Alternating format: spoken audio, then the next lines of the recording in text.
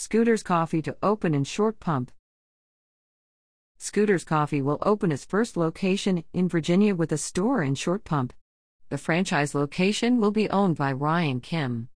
Kim, who also owns a beauty supply store, said he was looking for other business opportunities when he discovered Scooter's Coffee, a Midwest-based drive-through coffee franchise. The company features a combination of espresso drinks, fruit smoothies, baked-from-scratch pastries, and the Caramelicious, its signature beverage, a mix of espresso, caramel sauce, frothy hot milk and whipped cream, as well as a variety of other hot and iced beverages.